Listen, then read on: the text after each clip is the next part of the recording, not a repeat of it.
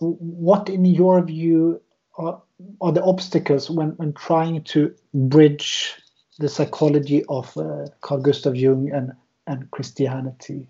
I think I can make a very simple answer to this. The obstacle is psychological absolutism. And in this regard, Wolfgang Gigerich, I think, is an extremely important figure, because he's picked this up from Jung, that psychology has no outside, it has no limits, it has to be absolute, and he's really run with it. And so he's gotten rid of those parts of Jung which don't really agree with psychological absolutism. So what is psychological absolutism? It means a psychology that has no outside, as we just said, but it also means a psychology that owes nothing to theology, that doesn't take any, that doesn't stand to be critiqued in any regard from anything beyond psyche, that whether that's a discourse such as theology or metaphysics, or whether it's actually God's self. I think Gigerich is correct that a psychological absolutism has to be atheistic. It's just a doctrine of the human being.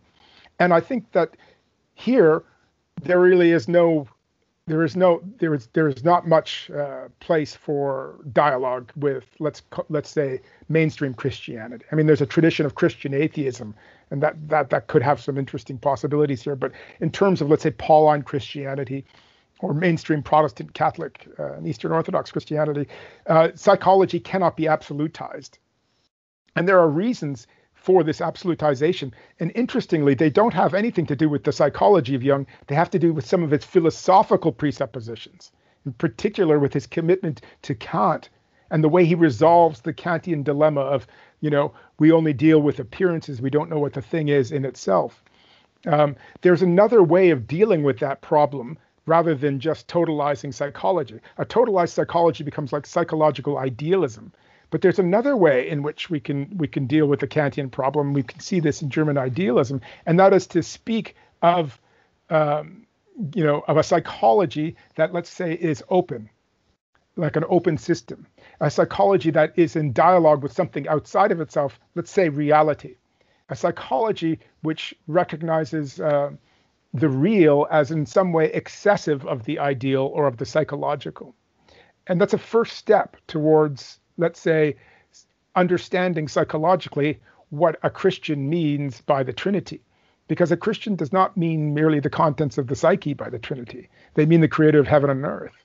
So if we're going to listen to the Christian, and rather than saying, oh, well, you're just talking about things that psychology has proven to be purely immanent to psyche, if we're going to listen to them and allow the Christian to speak in their own terms, we'll have to see that there are legitimate reasons for contesting this absolutization of psychology.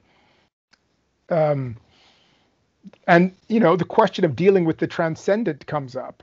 But it's not as though it's impossible to have a psychology which is also open to the transcendent. In fact, I think that that is the practice of many psychologists.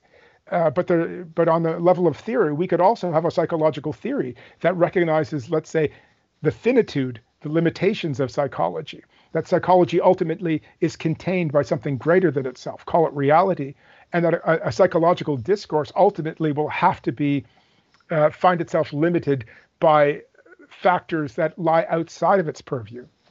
But would you say that Jung himself was sort of embodying a psychological absolutism, or you mean it more became that? Or? Well, this is a very interesting question, and that was exactly what Gigerich and I got into verbal spat over in a journal a few years ago, where I tried to argue that there's nothing essentially absolutizing or idealist about Jung's psychology, although it could coherently be developed in that direction, and Gigerich has done so. But one could develop it in another direction. And just as Gigerich has had to kind of correct certain aspects of Jung which don't line up with psychological absolutism, so too would, let's say, a finite psychology have to correct certain absolutizing features in Jung. But these corrections are going to happen, at least in terms of understanding a psychology of the finite or a finite psychology. These corrections are not going to be merely psychological. They're not going to be moves within psychology. They're going to have to be philosophical moves. For example, we're going to have to deal with, let's say, Kant and the way Jung has accepted Kant's philosophical argument for the impossibility of metaphysical knowledge. That's not a psychological point. That's a philosophical point which Jung takes as a kind of a foundation. That can be corrected. There's a history of dealing with that problem. In fact, one can show that Kant himself is incoherent on the thing in itself, and that we need to do some philosophical work here in order to correct the assumptions of psychology, so that we do not land up in a kind of absolutized psychology or psychological idealism such as Gigerich has produced. Now, if you want to be a psychological absolutist, Gigerich, I think, is far more consistent than Jung.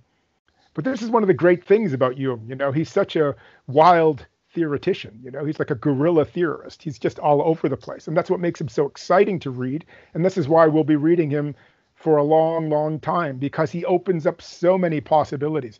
But we can't simply leave him where he is. And in this regard, I think Gigerich is absolutely right.